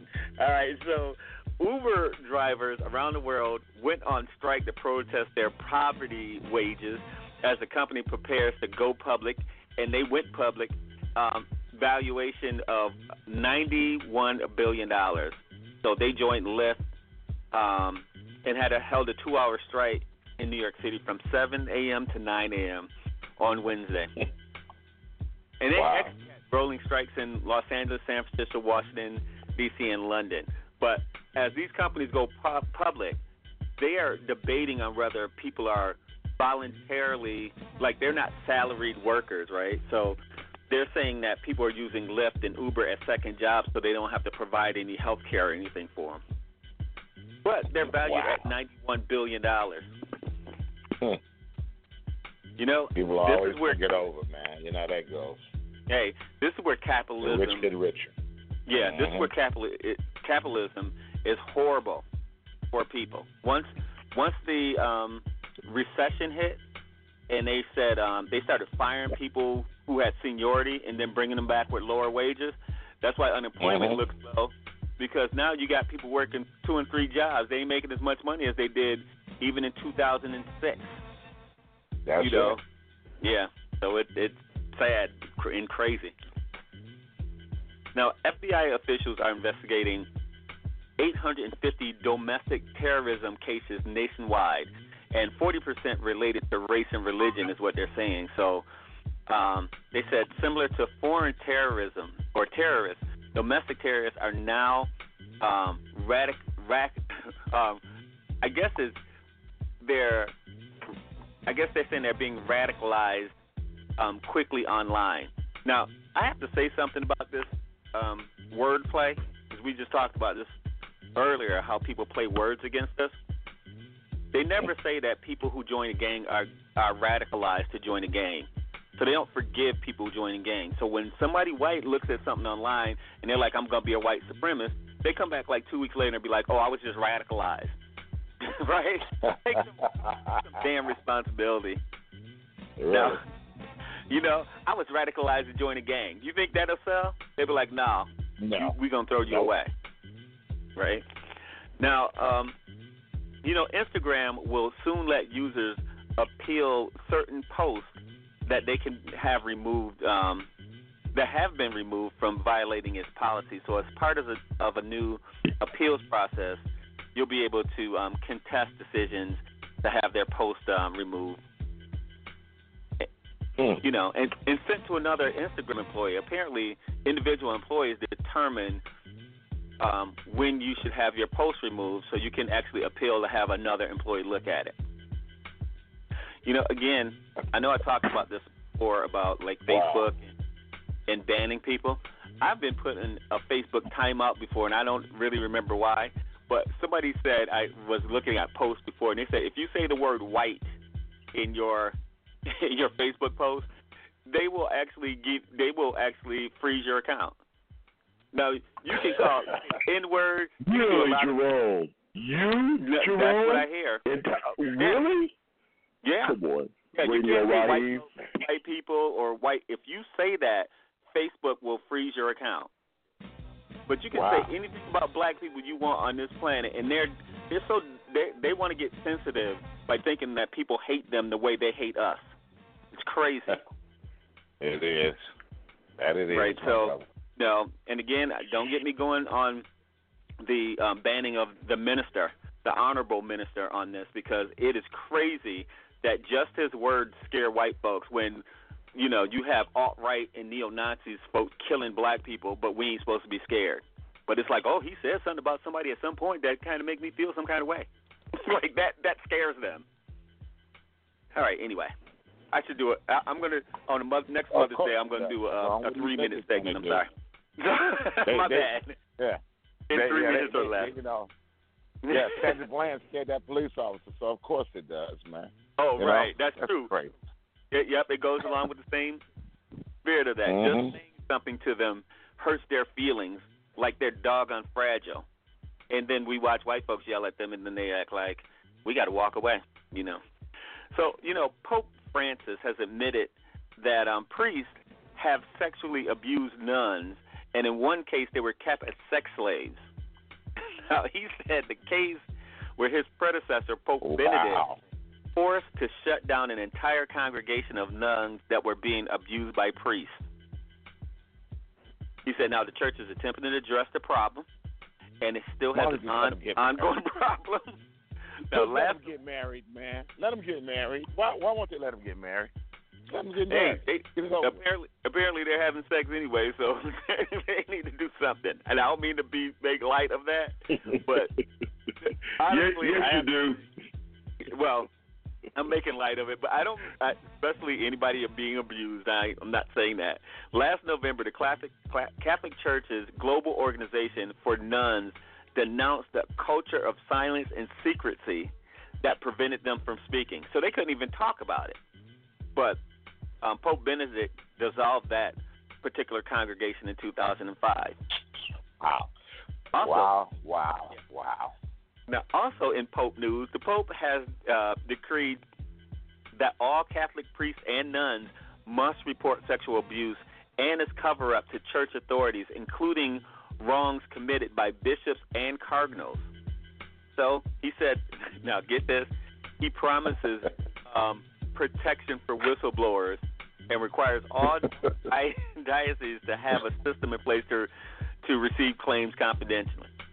I think that's a part of what the problem is, right? The only person you could talk to was the person who was committing the crime. Right. They said the church law does not. Oh, now get this part too. So what they're saying is that they're required to report possession of child pornography, or if a superior has covered up any offenses. However, the church law does not require police to be notified. So they're saying, tell us. So we're going to police our own self. Exactly. Really? Wow. Hey, they've done such a great job so far. I can see why that wouldn't be a problem. Yeah, now, really. To laugh about that, Jay, by the way. Yeah, look, don't call the police. Just tell us. All right. Now, researchers from Johns Hopkins University found that drugs in the U.S. cost about 4 times more than they do in the UK on average. Cutting those costs would save us $73 billion in 2018. If we had the same prices that they had in the UK, we would save $73 billion. Damn. That's what capitalism is. If I can sell you an aspirin for $20, technically, I can sell it for $20. I had a $50 aspirin when I had surgery. I was like, did you? Why you had a $50 aspirin? $50. Yeah. Now, how long did it last? Like 2-3 years? Like that aspirin need to work for a long time for $50. Really? Man. All right. The FCC is warning about the rise of one-ring phone scams. Now, they're saying that your phone will ring once and the caller will hang up without leaving a voicemail or anything to trick users into calling them back, where you'll be charged for calling them. So if somebody call and hang up, don't call them back if you don't recognize the number. Hey, well, I'm sorry. That's a cultural issue. Black folks don't do that anyway. You're like, who is really? you? I don't call. What's the number I don't recognize? Nope, I ain't calling it back. I don't know you. Hey, sometimes but I don't now, call back numbers I do recognize. You think I'm going to call it once I don't? So you're like, I'm not calling them. Now they're saying they're hacking your phones, Jerome, and they are calling a number that you know it. They're getting your contacts. Yeah. And they're hitting you like that. I was like, wow, this is crazy. Yeah, the funny thing, I received a phone call with my caller ID saying it was me. They called me and spammed my own number. I'm like, am I calling myself? Well, I'm not answering. That's pretty much my thought. Because if I have out-of-body experiences, hey, technically I need to go somewhere and sit down. Like, I can't be doing all that. Really? Now, more than 700 prosecutors, I think it's like 730 prosecutors, have signed a letter arguing that if they were ordinary citizens, or if Trump was an ordinary citizen, he would be facing multiple felony charges of obstruction of justice. Over 700 prosecutors signed that. Yes, I read that. I was like, I don't wow. know who needs to read the Mueller report, but technically, if 700 prosecutors, Democrats and Republicans, said we would have booked him or we would have charged him, then technically you might want to believe it. I know we talked about. Did you also? Go ahead. Did you also see on that that one judge that during the Roger Stone case told them that they wanted to see the unredacted version, and they said you can't. Well, watch this. She signed an order to say yes, I can. Now give it to me.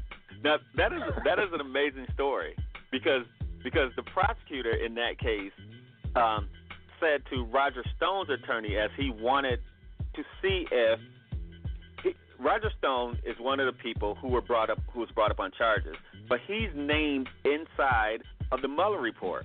So he said wherever his client appear in there, he needs an unredacted version. So the prosecutor said, no, we can't do it. So the judge said, well, let me look at it to see if your client is mentioned in there and that's something that we need to look at. So the prosecutor objected and said, no, we can't show you. And she said, you can't? And that was where she came up. That's where she came out and said, "Watch this. You will if I serve you." And she actually wrote it up and she said, "Give me a copy of an unredacted version of that section." So, and there's another judge in D.C. in the Manafort case who may do the same thing, and he told them that a few weeks ago. So it's going to come out, but you tell a judge that you are not going to provide that. The Democrats won't have to sue for it anymore, because once a judge rules on the merit of whether something should be redacted or unredacted, then they're going to be screwed. They didn't want this to go to court, for one, but it was the Roger Stone's attorney who brought that into question. So how court works is that once somebody brings it in, then you can talk about it. And they said, we are named in the report. We want the report. And the judge said, well, give me the report and let me look at it. It's going to get out. It was a nice try for them to keep it as low under the covers as possible. Yeah. Wow. Yeah. So the reason that they most of those guys, according to what's reported in the Washington Post, according to the letter, the special counsel's report establishes that Trump tried to influence the decisions of both Paul Manafort and Michael Cohen in regards to cooperating with investigators. So that's obstruction. Some of this tampering was intimidation, including dangling pardons, and was done in plain sight via tweets and public statements. Other such behavior was done via private messages through private attorneys, such as Rudy Giuliani. His message to Cohen's lawyer that Cohen should sleep well tonight. You have friends in high places. Sounds like a mob movie, right? And so Mueller report also says that the campaign chair, Paul Manafort, told his deputy, Rick Gates, that he spoke with Trump's personal counsel and they're going to take care of us. So if you didn't know that they obstructed, those are all in Mueller's report. They obstructed. You have friends in high places. Yeah. Now, FBI Director Chris Wray said that the FBI did not spy on Trump's 2016 campaign, despite what Bill Barr said, using the word and saying that he knows no illegal surveillance. So, Christopher Wray, the FBI director, on Tuesday said that he does not consider court-approved FBI surveillance to be spying, after Barr went ahead and said that they spied on the campaign. Again, this is just a distraction. So they tried to spin the story of the Mueller report by saying, oh, yeah, we need to check into spying. So they changed the news story. So not only do they talk about the Mueller report, they spend half the time talking about something that he just made up. Now the CIA, speaking of government stuff, launched their own website on the dark web in hopes of receiving anonymous tips. So weeks after making its Instagram debut, the CIA, while most law enforcement agencies are focused on mitigating the impact of the dark web, the CIA is attempting to use anonymous network as a novel attempt to solicit tips and information. Now, again, I think I want to warn our listeners, the internet is owned by the government, right? There's 3 pipes to the internet. There's a public one, a private one, and one that you cannot have access to. So if you ever think that your internet traffic, the government cannot see it, good luck to you. Because CIA is like, you can anonymously send us something. Okay. You can anonymously have somebody show up at the door at about 2 a.m. There's a lot of possibilities in there. Now, a Norwegian billionaire or Norwegian businessman behind the millionaire dating site has been handed a 6-month suspended sentence for promoting prostitution. So he went to court in Belgium, and he was handed down, Wow. I just laughed. I'm just thinking on that. Wow. Well, I know none of us have been to that site, but there's an American version called the Rich Meet Beautiful. It's like a site that wealthier older men can talk to young women. So the site caused a scandal in 2017 after advertising sugar daddies to Belgium university students. They had mobile billboards that they toured around the campus that encouraged students to register for a service for financial gain. So the ads invited students to improve your lifestyle and have a €0 student loan by dating a sugar daddy. I don't know why I'm doing this story, but it's hilarious to me. They were especially on Mother's Day, Jerome. Yeah, you don't have any Mother's Day stories, but you have this. Oh my Lord! I already said that. See, I'm gonna miss the porn story after this one, but I ain't gonna do that one because it's Mother's Day. So, anywho, the city of Milwaukee agrees to a $2 million settlement with a family of a father of 3 who's 22. He died in 2011 after begging for help and gasping for air in the back of a police car. Now, Derek Williams had 3 daughters, now aged 8, 9, and 10. They'll receive a settlement from the city of Milwaukee nearly 8 years after their father died in police custody. Yeah, wow. Speaking of the Sandra Blann stuff, right? Now, again, really? in white folks news, a McDonald's worker, 26, tried to drown her newborn son in a bathroom by flushing him down the toilet during her night shift. Oh, my God. She serves no jail time. Sarah Jane Lochner, 26, will not serve a day in jail after trying to drown her newborn at a McDonald's where she worked in California. Now, wow. See, we don't play that game if you're black or white on this show, but we could, because a teenage boy who died while playing this dangerous choking challenge they're telling people to stop. He's from Evansville, Indiana. He passed away just days after strangling himself to a point that he passed out to experience a high.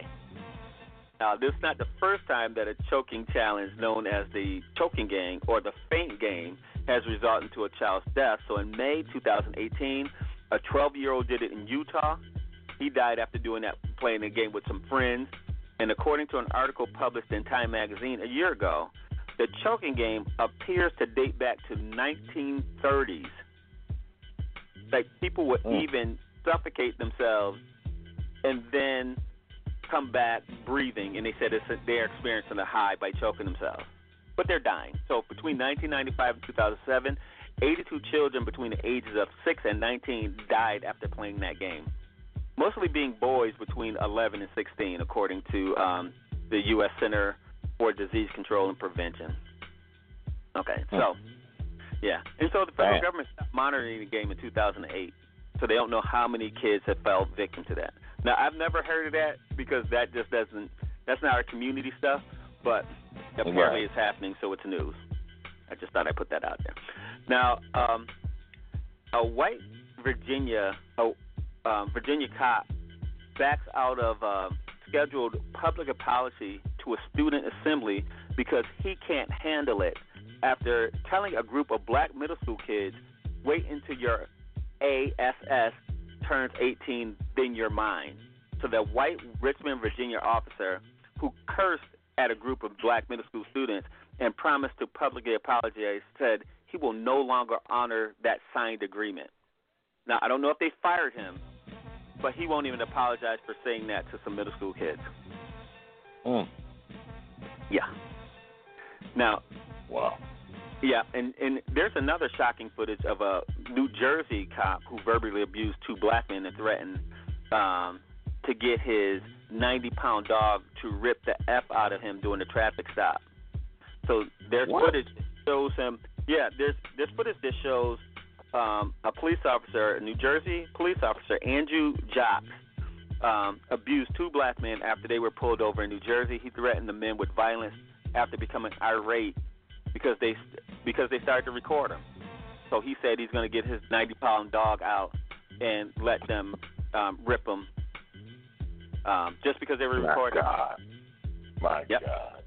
And now, the right to record, man. Yes. Yep. And while I'm doing these news stories, because we talked about Sandra Blann, a black man was arrested by police for refusing to give his name after his car was pulled over for an air freshener hanging from the rearview mirror. He was awarded $60,000. So I'm not going to say his name, but he was 25. He was riding in a car with three friends, all of whom were black, who had just left a convenience store in their hometown of Bakersfield, California. And he was using his cell phone to record the officer demanding to know the name of the other people in the car. He cited the Fourth Amendment, the Fourth and Fifth Amendment of the Constitution, and he refused to provide his name because the Fourth Amendment prohibits law enforcement from unreasonable search and seizures unless there's probable cause that a crime has been committed. And the Fifth Amendment offers protection against self-incrimination and unlawful prosecution. So the police accused him of hindering an investigation and placed handcuffs on him. So he sued them, and they awarded him $60,000 because they cannot arrest you because you invoked the Fourth and Fifth Amendment rights. Even though he knows law, he still got arrested. Yeah, he still got arrested, but they settled for $60,000. They gave him $60,000 for that. Yeah. Well, there you go. All right, Jerome, we have time for one more story, so give us a good one on the way out on Mother's Day. Okay. Now, this is a heartwarming Mother's Day story, but a Georgia woman, she bought a box of Legos at a post office auction for a gift for her child, and when she opens it, found $40,000 worth of meth inside. So happy Mother's Day. Oh. She did not get arrested I for knew committing a felony. I knew it. She turned the drugs over to a local sheriff, and the DEA agents did not arrest her. Now, I say for all the other mothers out there, y'all should have just flushed it down the toilet, because I would not walk into a police station with $40,000 of meth. Happy Mother's Day. I knew it. Everybody have a good week. I knew he was going to do that. I knew it. I mean, it sounded too good to be true, really. And I knew he was going to throw a curveball in somewhere. It was heartwarming. She bought Legos for her kids from the post office, no less. I tried that. I really did. Thank you very much. All right, it is time for our final thoughts. Vanessa, final thoughts, sweetie. My final thought is be glad that you're here, whether Trump is in office or not.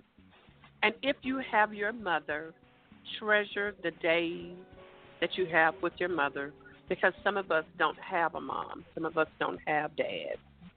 So a mother is not necessarily a man or woman. A mother is the one who comforts you, who loves you, who takes care of you, who lets you feel loved, who encourages you. That's a mother. You know, it's not who the sales are from. It's not unless your mom is well up in her years, and you should be truly blessed to still have your mom. And that is one thing that I'm jealous of other people, because it's a lot to make me jealous. I don't have parents. Bobby doesn't have parents. So it is very difficult this time of the year for us. So anyway, happy Mother's Day to you guys. And for those of you that do have a mom, love her and treasure her. Okay? Well said, Vanessa. God bless you as well. All right. Smartest man in the world, Mr. Jerome Freeman, final thoughts. Well, my final thoughts are, I just still kind of feel like I want everybody to hang in there. All is well. Blessings to everybody on Mother's Day. And everybody have a good week. I'm going to defer the rest of my time to LES. See you next week. And the man, and speaking of which, segue, beautiful segue, the man that gets the first and last word here on the serious side, the one and only Mr. LES. Final thoughts. Look, Daryl Morris, I love you to the moon and back, baby. Thank you for all the homeschooling wisdom that you've given me. I thank God for the time that I have with you. I thank God for all the times I go to see you and the talks that you have with me. My mother is, in her older years, has become quite a comedian. I went to go visit her yesterday, and she said, that lady across from me makes me not want to eat, and this lady has food all over her face. And I thought to myself, Mom, would you please stop? And she will not stop. She keeps going. So I love all my time with my mother. So all the ladies out there, I wish you a happy Mother's Day, and I pray God continues to bless you all. You know, happy Mother's Day. I can't end it on that. I can't end it on that. And it's another woman in my life that has always been there through rough and tough times, and that's Miss Dorothy Nevels. She put her foot in my butt when she needed to, and she told me like it was. So happy Mother's Day to you, too. You know, there's two women in my life, actually 3 women that were in my life that I credit for me being the man that I am. And like Mr. Elias mentioned, Miss Vera Morris, Miss Lily Mae Lee, my grandmother, and my mom, Miss Dorothy Nevels. I wish you a very happy Mother's Day. And Ma, I did this on the phone with you earlier, but I want to take this opportunity to say happy Mother's Day to the mothers who have lost children on this day. Today is a very difficult day for you all. I heard from one of my dear friends who lost her son 4 years ago, and she said it's a struggle because on one hand, it's a day that she loves and it's a day that her daughter cherishes and wishes her happy Mother's Day, but at the same time, she wishes and she misses her young son. You know, all I can say to you is that because your because your child is no longer here doesn't still make you not a good mother. You're still that parent. You're still that child's mother. You're still that child's parent. So even though your child may have gone on to a better place, remember, you are still their mother, and you should, take advantage of this opportunity and just think about all the good times. But, never, ever, ever relinquish that title, because whether that child is here or not, it's still your child. So happy Mother's Day to you ladies as well. And on that note, Mr. Elias, if it's Sunday, we're talking serious stuff. What time is it, my friend? It's time for the serious side of the J. Brown Show. I want to wish my youngest daughter, Mia Renee Rose, a very happy birthday. I love you to death, and there's nothing you can't do about it. So, for Vanessa Maybell, for Jerome, for Mr. Elias, I'm Jay Rao. So have a wonderful work week. Remember, if it's Sunday and we're talking serious stuff, it is the serious side. God bless. We'll see you next week. Happy Mother's Day, ladies.